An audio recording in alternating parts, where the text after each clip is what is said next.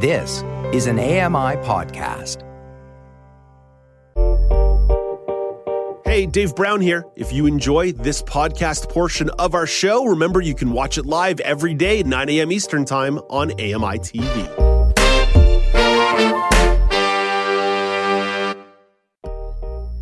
Good morning. It's Wednesday, February the 15th, 2023. Welcome to Now with Dave Brown on AMI TV. I'm Dave Brown. Let's hit the horns and go.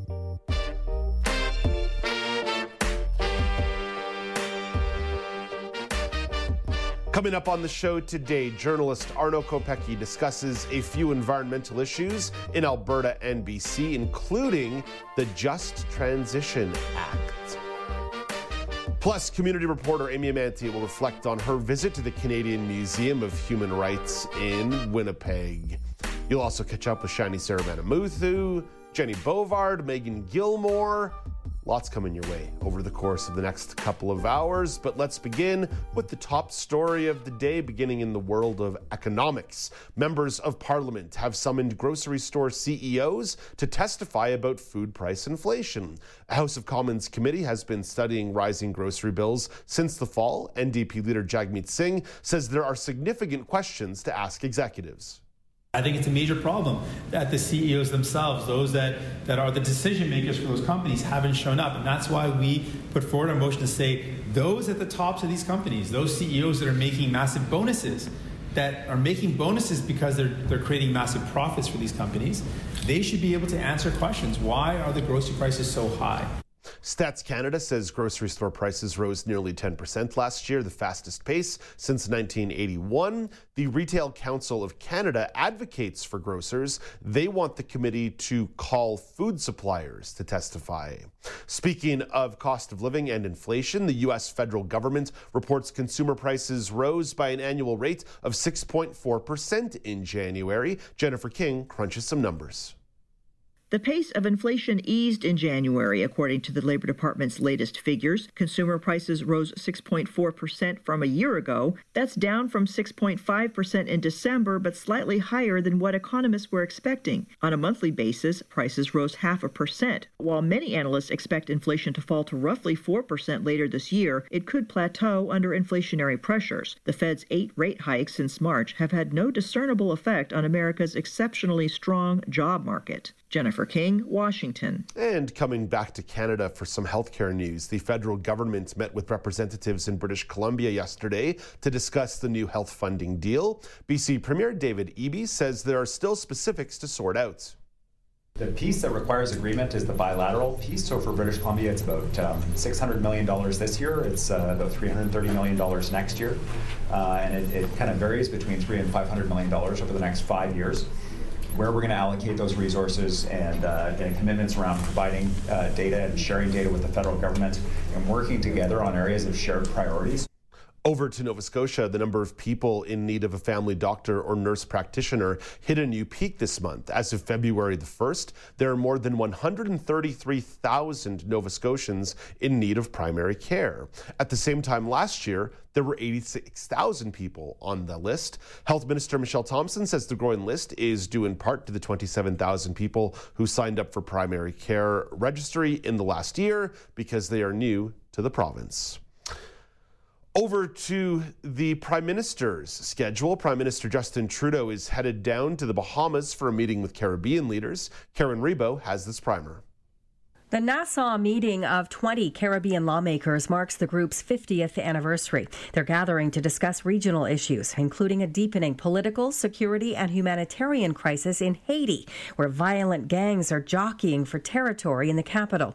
International watchdogs report rampant sexual assault, kidnappings, and a worsening health emergency. Haiti's unelected Prime Minister, Ariel Henry, has asked for a foreign military intervention, and the U.S. has suggested that Canada lead one. But our government has instead been levying economic sanctions against elites accused of supporting gang activity. Karen Rebo, The Canadian Press. And staying in the world of international politics, the United Nations humanitarian aid and refugee agencies are seeking $5.6 billion to help millions of Ukrainians displaced by the war. Charles de Ledesma takes a closer look. The bulk of the joint appeal from the Office for the Coordination of Humanitarian Affairs and Refugee Agency UNHCR goes to OHCA's Humanitarian Response Plan, or $3.9 billion, which aims to help more than 11 million people by funneling funds through more than 650 partner organisations. The appeal, one of the largest of its kind for a single country after those for Yemen and Afghanistan, for example, could draw a huge outpouring of funds from Western countries, as a similar appeal did since the war began. I'm Charles de Ledesma. That's your look at the news. Let's get to the daily polls. At Accessible Media is where you find the show on Twitter. At Accessible Media Inc. is where you vote on Facebook. Looks like there was a copy-paste error in the results for yesterday's daily poll, but the broad strokes of the question is, how likely is it that aliens were involved in the flying objects that have been shot down over North America over the course of the last couple of weeks? 5% of you said very, 3% of you said somewhat, 26% of you said minimally, and 66% of you said not at all. So only about 8% of you are feeling very conspiratorial, and 66% of you, 2/3, saying, let's not engage in this kind of conversation. Fair enough. We will cease. The daily poll for today at Accessible Media on Twitter, at Accessible Media Inc. on Facebook, is something that Mark Aflalo brought up in his Monday segment, and that is the changing policies at Netflix in regards to password sharing. And of course, prices continue to go up for a lot of these streaming services as well. So the daily poll is asking you, with prices going up and policies changing, will you cancel some of your subscriptions for streaming services? Yes, no, or I already have. I logged into Netflix last night to take a very close look at what was available to me as I was looking to watch something while I was working out. And it's funny, there's a lot of good stuff in there. I will not question that. A lot of shows and movies that I enjoy, but a lot of them are things that I've seen a million times before. I ended up clicking on Goodfellas, a movie that I've seen about 25 times and one that I own on DVD. It really got me wondering, how necessary is it that I keep this streaming service and pay $20 a month for? I'm beginning to consider a new strategy, which is potentially a rotating system on streaming services, saying open an account, use it for 3 or 4 months, cancel the account, open something else, watch what I want, and then keep moving on and just keep creating the rotation moving forward. Because I don't know, unless there's a lot of new stuff out there, a lot of fresh content, what am I really doing here? Why am I just arbitrarily and absent-mindedly handing over $20 a month to Netflix? Alex Smythe, what about you? What are you doing in terms of a strategy here with changing prices and policies? Yeah, I think that's a good idea, Dave, to have that kind of rotating schedule of services, because right now I have Crave, I got Prime, I got Netflix and Disney Plus. I got a lot of them. And I'm kind of like you open up one and be like, it's not really a lot I want to watch right now that I haven't seen. Okay, let's go to the next one. Nothing quite here that I'm feeling. Okay, to the next one, and to the next one. And you kind of like cycle through. And I think what it comes down to, you really have to kind of look and see, where is the best value coming from? Where are you most likely to consume the content? Is there one or two that maybe you're not going to miss all that much if you got rid of it? And so I think that's going to be something I'm going to look at next little while. I just put the hold on for DAZN. I always follow that for football season, and then that goes on pause until football season starts up again. I don't really use it to follow any other sports that they have there. I did once upon a time when they had hockey and football together, but that's no longer the case. So I put that one already on hold, and I like that you can pause the subscription. That's a nice benefit to have, because otherwise you're like, oh, I got to cancel it. Then I got to create a new account every single time. This one is like, oh, I can just pause it and I can set the date. It's like, oh, I want to unpause it come July 31st, 2023. Okay, I can do that. So, yeah, but when it comes to these other streaming services, probably at this point, I'm going to look towards Disney Plus and see how much I'm actually using it, accessing it, and enjoying it. Yeah, we'll see. There's usually comes in waves where there's a new show or new movie or new series that's like, oh, I really want to check this out. I really want to watch this. So, right now for me, Alex, the new first question anytime someone recommends anything now is, hey, where do I get that? Where do I find that? Yeah. It's never on TV. It's always on which streaming service is it on? Because that's really where everyone is going. It's become the new cable. So right now for me, it's Crave with The Last of Us. That's the one that I'm gravitating towards all the time. There's a few shows that are constantly on rotation on Crave. So that one I'm definitely going to keep. Prime does a lot of great stuff that I really enjoy, so that one's probably it's Netflix and Disney Plus. You know, I've been less satisfied with Alex. Not to like sort of pinpoint here. In theory, The Last of Us is available on cable. It is available on TV if you have the HBO package. So I just want to make sure we have that clarification very clear. And it's funny. Last night I was thinking to myself, I should have just flipped on the cable box because what I was looking for was something just passive. I would have been so happy just to have had a couple of FXX episodes of It's Always Sunny in Philadelphia playing while I was working out, and I would have been just as content as watching Goodfellas for the millionth time. Yeah. No, but would you watch the TV edit of Goodfellas, Dave? Because we all know that's a completely different issue. I would not flipping watch the TV cut of Goodfellas. That would not happen. Yep. At Accessible Media on Twitter, at Accessible Media Inc. on Facebook. With prices going up and policies changing, will you cancel some of your subscription services in the world of streaming? At Accessible Media Inc. on Facebook, at Accessible Media on Twitter. Feedback at AMI.ca is the email address. Feedback at AMI.ca or 1-866-509-4545 is the phone number. 1-866-509-4545. Alex Smythe is going to tell you whether or not it's a stay inside and watching streaming services kind of day in your neck of the woods.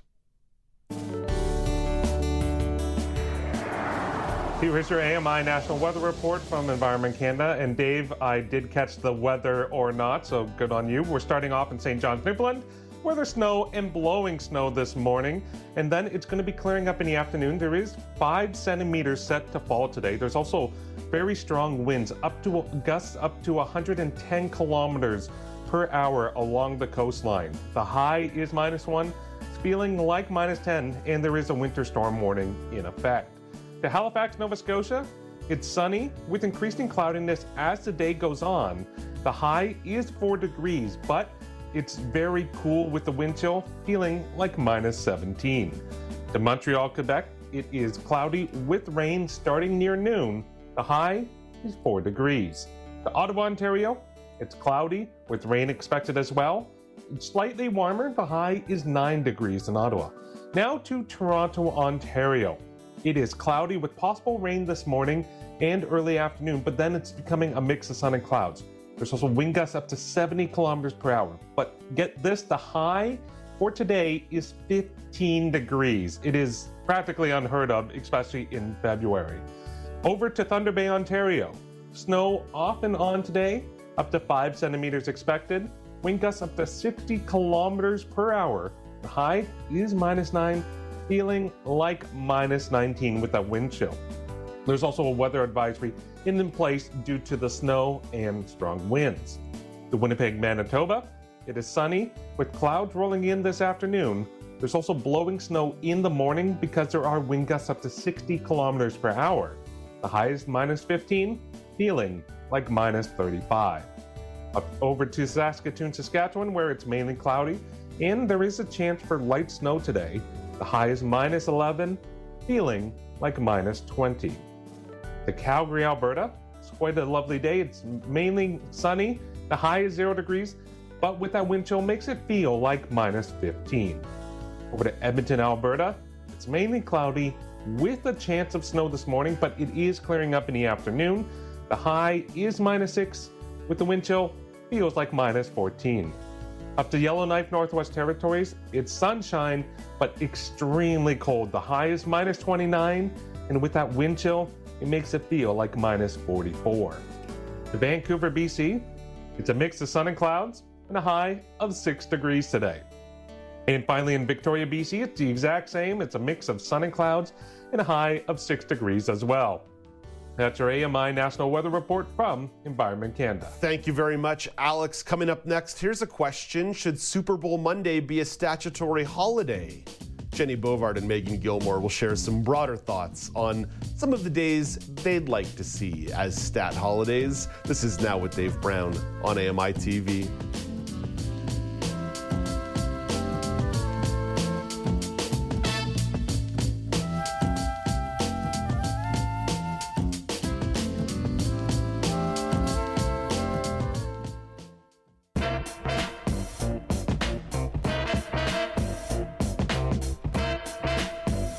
Welcome back. It's Now with Dave Brown on AMI TV. If you watched the show on Monday or listened to the podcast, you for sure heard that I was a few straws short of a push broom.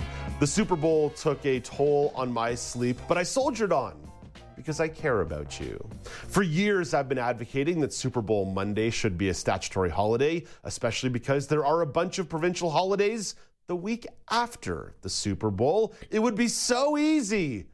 But here I sit, thwarted. What else could be a stat holiday? Jenny Bovard and Megan Gilmore have a perspective to share. Hey, good morning, Jenny. Hey, good morning. And hello, Megan. Good morning, everyone. All right, first question. Let's get right down to brass tacks. Jenny, should Super Bowl Monday be a stat holiday? I'm here to shamelessly say that I will take any paid day off that is offered to me, whether it's for an event I care little to nothing about, such as the Super Bowl or Victoria Day, to maybe share an unpopular opinion. But Dave, you should just book the day off. I mean, you're allotted a certain number of vacation days, and you should just plan that one ahead. If I'm going to be frank here, and I don't know. I think no is my short answer. I've done that in the past, but Alex Smythe beat me to the booking system this year to get a day off. So only one of us could get that day off, and Alex trumped me. Megan, you're the one who sent me an article where people in the U.S. have been advocating for this alongside me for a few years. What do you think? Should Super Bowl Monday be a stat holiday? Okay. I have a few thoughts on this. I think if you're going to do it, you might I can see the argument more for just move Family Day up to the day that is typically Super Bowl Monday. Instead of saying especially in Canada. So newsflash, everybody, the Super Bowl is an American sporting event. No. The NFL is international, Megan.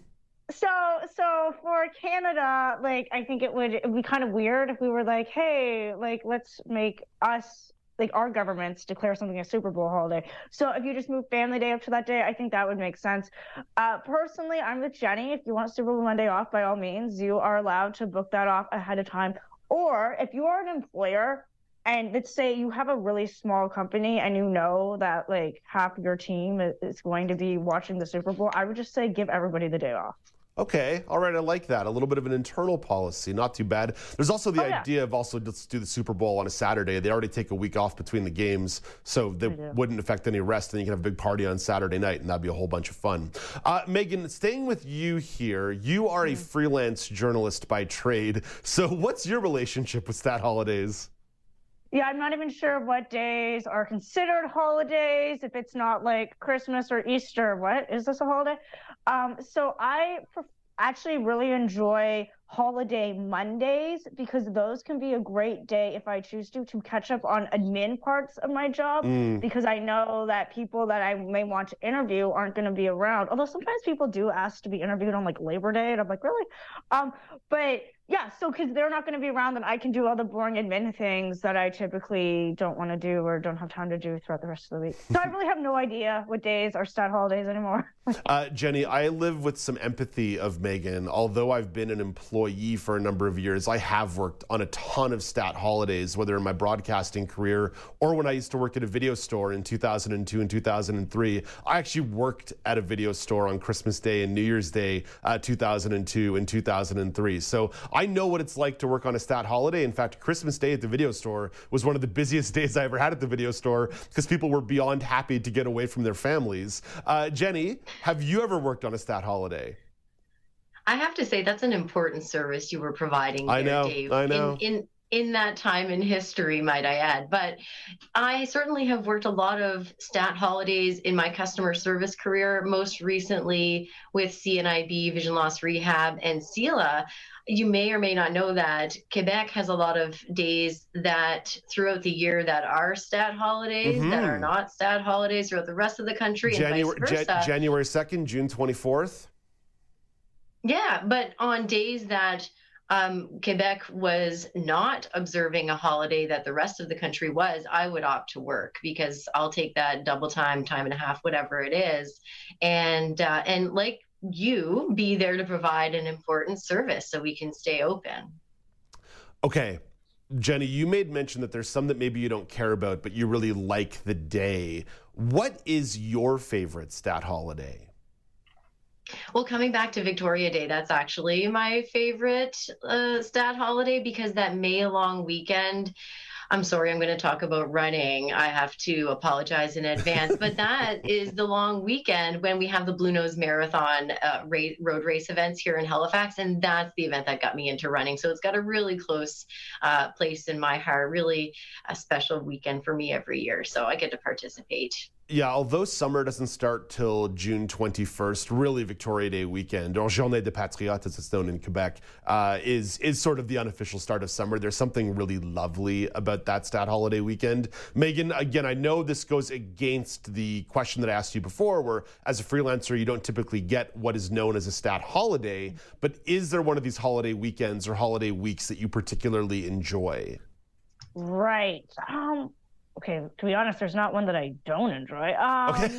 Yeah, May long weekend for all the things you were saying. Also, there can also be a lot of good baseball May long weekend. Yeah, it's perfect time. Thanksgiving, which sometimes coincides with the playoffs for baseball, which often break my heart. See this past Thanksgiving. But no, I really do love Thanksgiving. It's fall. It's around my birthday. It's around my niece's birthday, my nephew's birthday. Like, it's great times. And then Easter. Yeah, I'm going to come back to Easter in a moment, actually, when I make us all the czar of stat holidays. But I want to give Labor Day a shout out in the same way that Victoria Day weekend tends to make a start of the summer vibe. Labor Day has a nice wrapping up the summer vibe to it, but what I really enjoy, and this is where you will accuse me of being a football fan simp, it's the start of the college football season. So Labor Saturday is a day when I will make mac and cheese and chili and get a whole mess of beers in the fridge and very much enjoy my Labor Day Saturday and not enjoy my Labor Day Sunday very much as a result of my Saturday decisions. So I want to give a little bit of love to Labor Day in here. Okay. I mentioned that I want to give you the opportunities to be the czar of stat holidays. And one of the things that was discussed when Michelle and Joita were talking about stat holidays a few weeks ago on the show is that there should be more stat holidays. We don't have enough in Canada. We'd probably need to add at least 2 or 3 more to the calendar to really give people a little bit more stat holiday love. So Jenny, I'm making you the czar of stat holidays. What stat holidays would you add to the calendar? I have always wanted to be a czar. And okay, so while May the 4th is my birthday and it's Star Wars Day, and I would wager that there are as many, if not more, people who enjoy Star Wars at a level that I do, same number of people, if not more, than watch the Super Bowl. So just going to put that out there. But May the 4th would not be my day. I would choose May 7th, and it's only because my birthday's the 4th, my wedding anniversary is the 7th, my husband's birthday's the 13th of May. So the 7th is like a nice day sandwiched right in there where we could celebrate and or have the Monday off in lieu because that would be the one for me. I like that. That's a very personal answer to that question. I like that. I do think we could follow Newfoundland and Labrador's lead and make March 17th, St. Patrick's Day, a stat holiday. I think that'd be nice. Or maybe even more so make March 18th a stat holiday. That might be an even more effective strategy if we're really getting down to it. But Megan, you and I might be sharing a brain here, so I want to hear your answer before I react to it. Sure. I'm just trying to think through this quickly. I think every month should have one. Yes. And not all months do. So it would be a thing of finding the months that don't and giving them one. Technically, people might argue that New Year's Day is a stat holiday, but nobody really, I don't think, thinks about that as being in January, even though it's January 1st. So like January 17th-ish, like around that time when everybody's quitting their New Year's resolutions and just being sad, just get a day off. Like. Oh, yeah. Okay. I like that. I think, because one of the things that messes me up every year is I can't remember what days are provincial and what days are federal, and it's different where you are. So, for example, in the Yukon, they get Remembrance Day off, but like a lot of other places don't get Remembrance Day off. I'd be okay with everyone getting Remembrance Day off. Same with Indigenous Peoples History Day. Okay with that. But I think personally, if I have to pick, I say you give people Good Friday off, and nobody knows what Easter Monday is for. So, like, I don't think Easter Monday needs to be a holiday, but Good Friday, yes. So I always thought the Good Friday was the day that people generally got off. No, sometimes they don't. It's very confusing. I just want standard rules. Okay, so here's where I will meet you, Megan. I'm going to meet you in the middle and go a little bit further.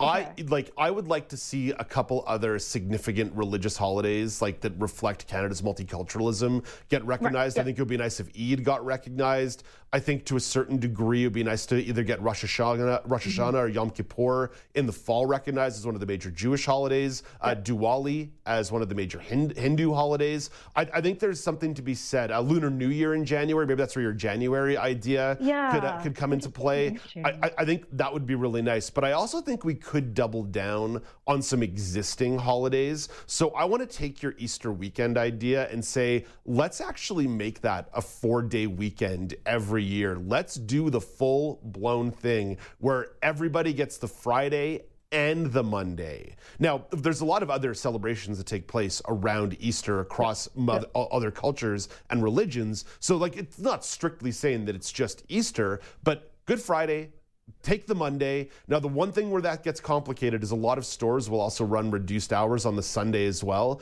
So we've got to make sure that Saturday is not a reduced hours day. We got to make sure that Saturday is a full bore service day for people, because if you're taking away grocery stores or pharmacies for 3 or 4 days, that's too many.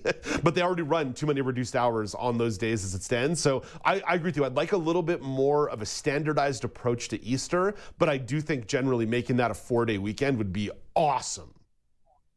Okay. Yeah, Dave, I'm not opposed. Megan, I have one last thought. I'm so glad that you mentioned other major holidays.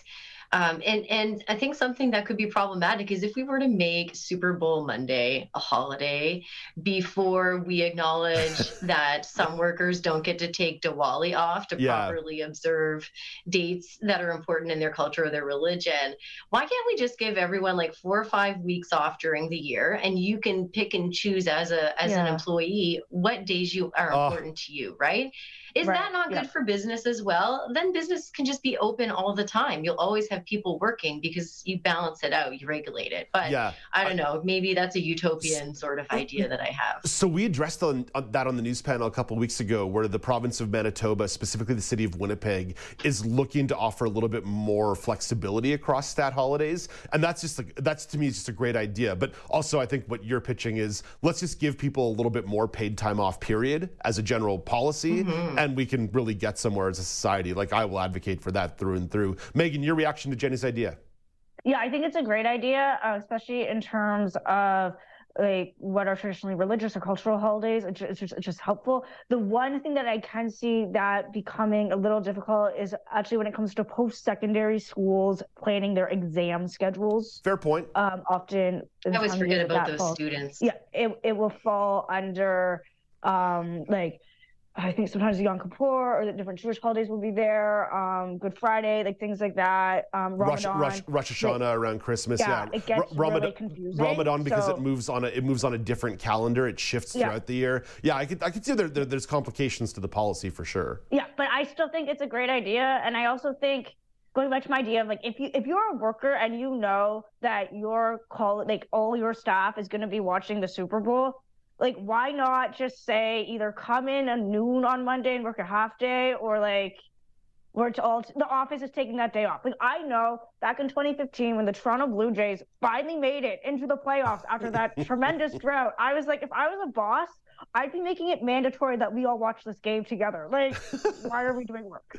It always beyond delights me when we get to revisit Megan Gilmore's baseball fandom, because you don't always openly wear it on your sleeve, but sometimes it pops out, and I absolutely love it. Hey, Jenny, I'm going to apologize to you in advance. I think we're out of time to get to your other topic involving privacy and ethical concerns around DNA data, but we are talking to you, I think it's either next week or the week after, for your regular Thursday segment. So why don't we put a hold on that, and you and I can jump into that one in a couple weeks.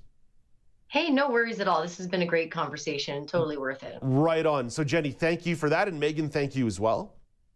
No problem. That's Jenny Bovard, the host of the Low Vision Moments podcast, and Megan Gilmore is the host of the Connecting Disability podcast. You can find both of those podcasts on the mighty AMI Audio Podcast Network on your favorite podcasting platform. Coming up next, Shani Saravanamuthu will share her experience planning a winter getaway in the sun. Oh, gosh, a little bit of jealousy of Shiny over there. But first, here is Canadian press reporter Karen Rebo with your Morning Business Minute.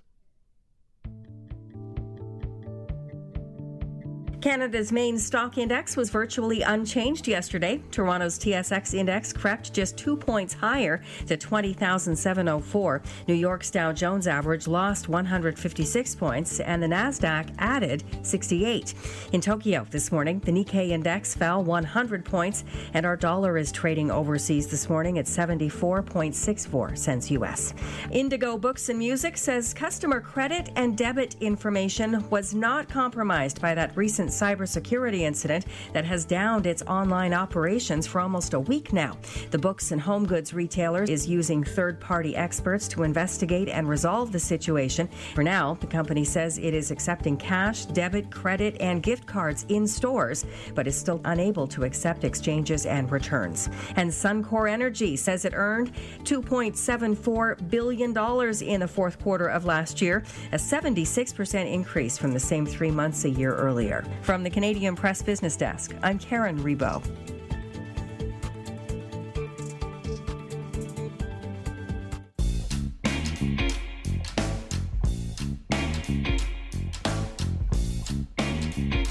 Welcome back. It's Now with Dave Brown on AMI. Canadian winters are tough. That's an understatement. It's cold, it's dark, there's snow. It might motivate you to get away and enjoy some sun, sand, and surf. Shani Saravanamuthu is getting ready to do just that for her bachelorette party. Hey, good morning, Shani. Good morning. How are you? Shani, I'm good. I'm extremely jealous that you're getting away. You're heading out tonight. Where are you going? I am headed to Miami. Oh, heck yeah. Why do you and your bachelorette party decide upon Miami? So I've never been to Miami, and I think maybe half of us haven't been there either. And it's one of like the closer destinations. A lot of the girls are moms, so something that's a short flight, so like 3-hour flight, 3.5-hour-ish flight. So that was a deciding factor, and it's warm. And in my case, it's daytime a little longer there, so it's great for the RP-ness of myself. So yeah, somewhere warm, somewhere that, you know, you can get the beach, the fun of the nightlife, everything all at once, and a good food scene. So that's always important when traveling. How long are you going for? We leave tonight and we come back Sunday. Okay. So, like, yeah. Yeah. Miami's a little bit like Las Vegas. There is a clock that starts running once you get there that says you need to get out of the city eventually. Yeah. Okay, I'm going to pepper you with more questions here. And I promise I'm not trying to stalk you. I'm not trying to chase you and your friends down or trying to piggyback on your bachelorette party. But are you staying in South Beach or are you staying in Miami proper? So we are not staying in South Beach. We're way too many girls that it didn't work out. So we'll be staying in like the regular Miami downtown design district kind of area. Oh, cool. That's still really good. How long has it been since you've been able to get down to the beach? Since like January 2019. Iceland doesn't count because it was cold. No, so. no, Iceland definitely doesn't count. Shiny, you mentioned that there's a certain element of Miami being a very tropical place that was the appeal. What is it about a beach that you find so appealing? I think it's like you mentally just know you can relax when you're near the beach, when you hear the waves hitting the shore, and it just mentally, I feel like you see the beach, you feel like the salty air, and you're just at ease. At least that's how I am. So even if I can't get in the water, if it's too cold, just sitting there will make me feel better. So I'm looking forward. Yeah, the sound of the ocean rolling in is just really lovely. However, Shiny, here's where things get a little bit tricky, because I sense that you and the girls are probably trying to go to a couple nice restaurants while you're down there, maybe hitting a couple of the clubs. I don't know how much clubbing you're going to do, maybe a club or two, or at the very least, a swanky, cool bar. But if you're also spending time on the beach, that means there's going to be a lot of sand in your life. How did you manage the packing situation on this one to offer yourself the versatility to both enjoy Miami in the day and Miami at night? So, disclaimer, I have no idea what we're doing on this trip. All I know is going to Miami, and That's it. And where we're staying. That's pretty much all I know. Essentially getting kidnapped by my bridesmaids, pretty much. So I was told how many day outfits to pack, how many bathing suits to pack, and how many nighttime outfits to pack. So I'm just hoping that my outfits are good. My sister kind of verified them, so I think I'm good to go. But in the daytime, mostly we will be around the beach and up and about. And at nighttime, it's going to be most probably, I'm assuming, a nice restaurant and then a nice bar. So my outfits were planned accordingly to that assumption. So I guess I will touch base with you guys once I come back if I did a good job packing, not knowing what Hey, I'm actually really excited to hear about it because I've only been to Miami the one time, but I had a delightful night in Miami in South Beach a couple of years ago. And by a couple of years ago, I mean almost a decade ago when I was young and hip and vibrant. It was amazing. I loved Miami. I would go back in a heartbeat for sure. Shiny, you mentioned there's some mystery to this, that maybe the planning or the programming was taken out of your hands. I'm not meaning to imply anything about your friends here at all, but do you know if they took accessibility into account at all in regards to how they planned this trip for you? 100%, because my sister is maid of honor, and also these girls, I've been friends with them for more than like 10 plus years, so they have been along with me since day one of my diagnosis, so they're very well aware. And luckily, I do have 9 people who are essentially I'm able to hold on to and be my guide, and they're all very good at guiding me when there's a step or when I'm in darkness. So I'm not worried about that, to be honest. So I'm actually not anxious about that this time around. Okay, good. Are you nervous about other things? Are you nervous they're going to make you do something or wear something embarrassing? We kind of had that discussion, and I kind of said like nothing raunchy, nothing like, so let's just hope. That's just, I will report back to you guys, because I feel like every time someone's like, so what are you doing? I'm like, I don't know.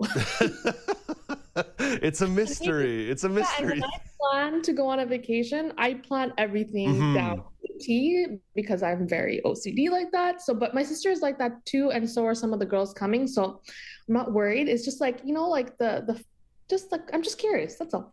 Yeah, there's something about whether it's a bachelorette or a bachelor party. Ideally, the people planning it for you are people that actually care deeply about you. So they know your limits, and they also know what you're going to enjoy because they have known you for years. Yeah. And like maybe they're going to needle you here and there. They're going to pick on you for 30 minutes or for 45 minutes in some way, shape, or form. Exactly. But they're not actively going to try and torment you. Exactly. It's a part of the fun. Yeah. It's what I get for getting married. So this is your reward. Yeah, we did make one of our friends dress up as a bumblebee to go to a hockey game in Boston a couple of years ago. But I mean, but again, that's not mean. We didn't make him wear like a full body leotard. We just had like some bee wings for him. Yeah, exactly. Yeah, little things. Well, Shiny, listen, safe travels. I hope you have I hope you have a killer time. I can't wait to hear what you think about Miami as I consider trying to get back down there at some point here in the next little bit. But all the best to you. Safe travels, and we'll talk to you when you come back. Yes, of course. Thanks, guys. Bye. Have a good day. That is Shiny Saravanamuthu, columnist in Montreal. Coming up after the break, the travel conversation continues. Amy Amanti reflects on her visit to the Canadian Museum of Human Rights in Winnipeg, Manitoba. But first, OnePlus is dipping their toe into the tablet market. Mike Dubusky tells you more in Tech Trends.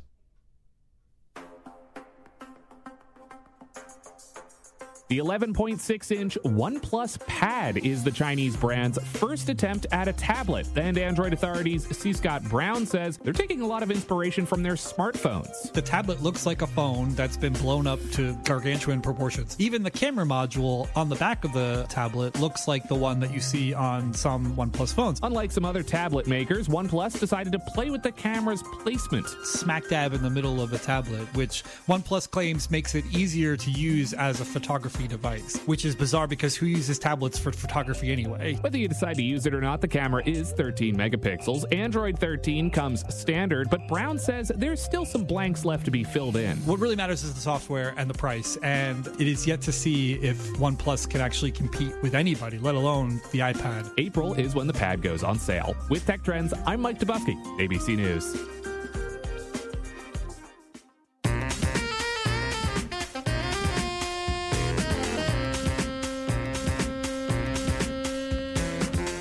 back. It's Now with Dave Brown on AMI TV. The Canadian Museum for Human Rights in Winnipeg has been a big ally of this show and this network.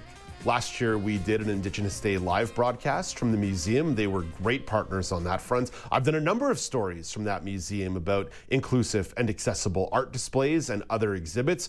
They are good folks. Well, community reporter Amy Amanti, who typically gives you a report about Vancouver, had an opportunity to visit the museum as well. And let's bring in Amy to share her experience. Hey, good morning, Amy.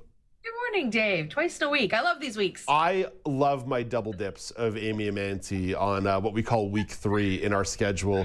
Amy, I know why I've gone to the museum a couple of times. It's always been work-related. It's always been delightful. But why did you want to pay a visit to the museum?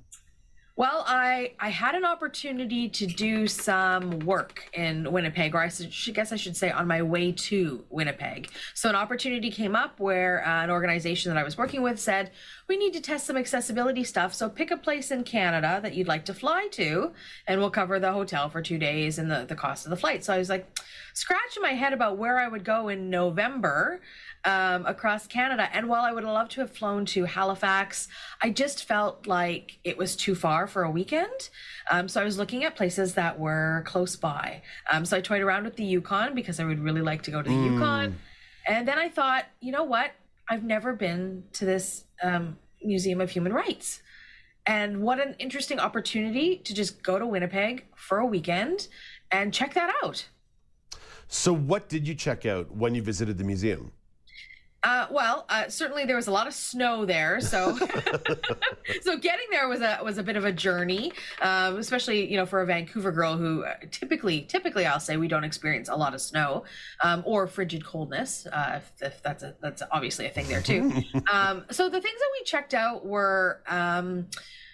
The first, upon my entry, what I had recognized right away was that this was not a museum of artifacts. And they make that really very clear to you. It's a museum of ideas, which is a totally, like, I'm used to going into museums and thinking, okay, it's a bunch of stuff behind glass. What am I going to see? So yes, there is some stuff behind glass for sure, but these are not, again, super artifacty things. They're asking you to think about concepts and ideas. So the visuals and the things are really just sort of supplementary to the ideas, which I actually found really very interesting. So we checked out the display on people with disabilities, which is a very small display.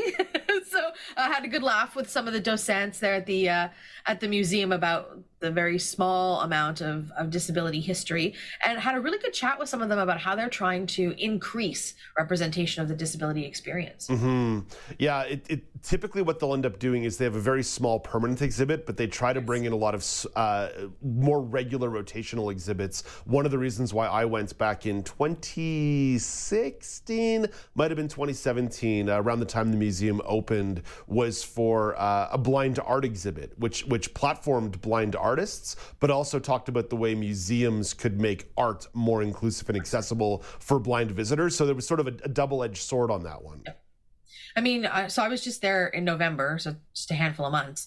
But one of the, I guess the rotating exhibits was completely inaccessible to me because it was all on an entire floor of digital design, and digital design like had been turned into digital design based on a bunch of drawings that I think some high school students had done, and so they were kind of like on big screens and on rotation. Well, I had no idea what was on the screen and no idea what sort of the theme was of any of these drawings / paintings, right? So there was a whole floor that I couldn't access other than through conversation of the staff on the floor. How was your accessibility experience otherwise? I think for the most part, it was pretty good. They have a couple, I don't know if you encountered these displays, Dave, but when I was there, I actually was asked to meet a docent on each floor. So somebody was expecting me on each floor to take me kind of through a really one-on-one personal tour, which was really lovely. But we came across these displays that are kind of like large televisions, kind of like the mall displays that are floored to like, I don't know, half the size of a human taller than you are, right? And like big screens. And you actually, instead of pushing buttons or saying stuff, have to use your hand to guide a cursor to click a button. which there's no way I could do that because I can't find, to line up my hand. And even the staff person, the docent on that floor, couldn't do it. And so we had a really, really good laugh about accessibility, and she didn't identify with disability at all. So we had a really good laugh at some of those things. And then other things were really, really great. But there's a lot of like digital touch stuff that you kind of need somebody to walk you through because they don't have an audio component to them. See, I was given free rein, and I think things maybe have changed a little bit since I got there, because when I got there, there was a lot of just easy to use audio stuff and beacons that was meant to make the experience very inclusive and accessible. So I wonder if maybe a couple oversights were missed here along the way, as the museum's been dealing with some other stuff, which is kind of a bummer to hear. Kind of a bummer. I'm going to be honest with you, Amy. Kind of a bummer to hear. Yeah, I mean, I think for me, I was thinking a little bit of the same thing. Like, the people were fantastic. And a thing about accessibility is, yes, we can do all that we can do to make it accessible. There's still going to be things that we forget or people that we miss, right? That's that's human nature. We can't account for every possible thing. We do our best to account for the ones we know. But the human to human connection is also a really important part of accessibility, right? If folks know how to speak to you with dignity and be able to have a conversation about your access needs and support you in a place where, maybe you can't access, say, a virtual terminal of some kind, that feels so good to me, that somebody sees me and sees that there's maybe a gap in accessibility and helps walk me through that. That means a whole bunch. And otherwise you're just sort of floating in space going, well, that's nice. What do I do next? Right? Well, Amy, you're going to take that experience and give that to people through a Vocali almost live experience. How is that going to manifest for audiences? Yeah, so I'm going to be doing kind of like a virtual tour. So I took a lot of photos, and we're hoping to get somebody from the museum to come on as a special guest to speak to these exhibits. But I think to talk about, Dave, just to backtrack a bit, when we do these on Vocali live events, we're talking about we're not talking about sharing the entire museum experience, right? Because we would be there for hours. Yes. But like picking some highlights from the experience. So maybe there's 6 or 7 exhibits or photos of exhibits that I want to just sort of go a little bit deeper into. So for me, a lot of them are around the disability experience, and actually the exhibits that are around sort of the First World War, the Canadian troops in the First World War. But there's an interesting exhibit on disability where they have asked people to contribute just like random objects and talk about how they're related to disability. That exhibit is pretty accessible, but it's one exhibit, right? The red dress exhibit on the missing and murdered Indigenous women and girls I found quite impactful for me. And then the how people with disabilities were treated during the Holocaust was also something that I knew a little bit about, but then once I got there and had somebody talk me through it, I was like, oh doodle, like this started way before the Holocaust and continued through the Holocaust. So some important acknowledgements, I think, around the disability experience that we don't talk about enough as a community, because we don't often look at disability as a culture. And I'm really thinking that sort of needs to change a little bit. In terms of somebody who might be going to Winnipeg and thinking about visiting the museum, what advice would you give to people who plan a visit? I would say have some food before you go because it's a big building. They have a tiny, tiny little cafeteria, but when we went there, they didn't have anything on service. And by cafeteria, I mean like, a couple of muffins and a few pastries, right? Yeah, but, and there's also not a lot of food necessarily like immediately walking distance from the museum. There is a little shop, like there's a little mall that has a really cool food court, but it's still about a 10-ish to 15-minute walk from the museum. Yeah, and in that snow, I wasn't walking anywhere. I was taking the good old ride hail, right, local system in Winnipeg. So yeah, make sure you have yourself a meal, because when you go there, you're going to spend a considerable amount of hours there. I mean, I think we were there for 5 or 6 hours. Yeah. But if you're going to go, you go. Amy, when I was given free rein after we shot a couple stories, I probably spent about 3.5 or 4 hours. And I'm not typically a museum person. Yeah. And one of the things that I love about museums is, because I'm not to say I'm not a museum person. I don't want to wander truly, because I just don't know what I'm looking at or where I'm going or like what the highlights are in this building, right? Because it's all new to me. So if I go to the Louvre in Paris or if I go anywhere, I try and see if there's some kind of guided tour. Now they do have guided tours at this museum, but you have to book them in advance, especially the accessible tours. And I didn't know that. So when I showed up, there was no tour happening, which is why, again, they said, okay, we'll just have somebody from each floor meet you at the elevator, and then you can walk through the museum with this person. And so my questions were a lot about like, what are your favorite exhibits here? And what are the things you think I need to know about this floor and what's happening on this floor? And so having that sort of targeted approach, as opposed to like Amy wandering around and being like, okay, did I miss anything about this? Or maybe I missed something that I should have really, witnessed, but I didn't know was there, right? So that was really, really helpful for me. The website on this one, very easy, humanrights.ca. Humanrights.ca is the website to learn more about the museum. Hey, Amy, thank you for this. All the best to you, and we'll talk to you again next week or the week after. You gotcha. I'll be around. Right on. That's Amy Amanti, community reporter in Vancouver, British Columbia. Today, giving you a report out of Winnipeg. I like that, showing off our geographical reach on Now with Dave Brown. As we wrap up the hour, here are a couple of news stories. Both of these coming from the Climate and Environment file. Rescue efforts continue across New Zealand after Cyclone Gabrielle. Charles de Ledesma has the latest. Cyclone Gabrielle had struck the country's north on Monday and has brought more destruction to this nation of 5 million than any other weather event in decades. Police said over 1,000 people have been reported uncontactable in the North Island by Wednesday afternoon. The large number could, though, be mostly explained by widespread disruptions to telecommunications and power. Emergency Management Minister Kieran McAnulty says more than 300 people have been rescued on Tuesday. Helicopters making at least 25 rescues of individuals and family groups on Wednesday. And McAnulty says teams are still carrying out rescues and land searches in a number of places. I'm Charles de Ledesma. And United Nations Secretary General Antonio Guterres is warning that rising global sea levels are endangering nearly 900 million people living in low coastal areas. Guterres listed some of the major cities under threat. Mega cities on every continent will face serious impacts, including Cairo, Lagos, Maputo, Bangkok, Dhaka, Jakarta, Mumbai, Shanghai, Copenhagen, London, Los Angeles, New York, Buenos Aires, and Santiago. Guterres addressed the Security Council's first ever meeting on the threat to international peace and security from rising sea levels. Just a reminder, anytime you hear something on the show that ruffles your feathers in a positive or negative way, we encourage you to share your feedback. Lots of ways for you to do it. Find the show and the network on social media, Facebook and Instagram. It's at Accessible Media Inc. That's at Accessible Media Inc. on Facebook and Instagram. On Twitter and TikTok, it's at Accessible Media. You can also send emails, feedback at AMI.ca, feedback at AMI.ca, or leave a voicemail, 1-866-509-4545. That's 1-866-509-4545. If you do leave a voicemail, please give us permission to play it on the air, and that's exactly what we'll do. Coming up after the break, it's the Regional News Update and a sports chat. This is Now with Dave Brown on AMI TV.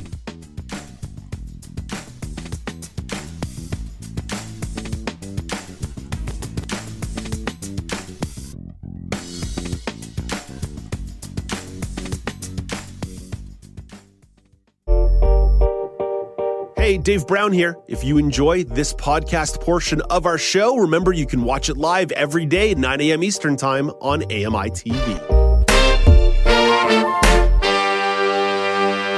Hi, I'm Jenny Bovard. Join me monthly for Low Vision Moments, where I speak with awesome guests about some of the amusing things that happen when you're blind or partially sighted. Watch on YouTube or download Low Vision Moments from your favorite podcast distributor.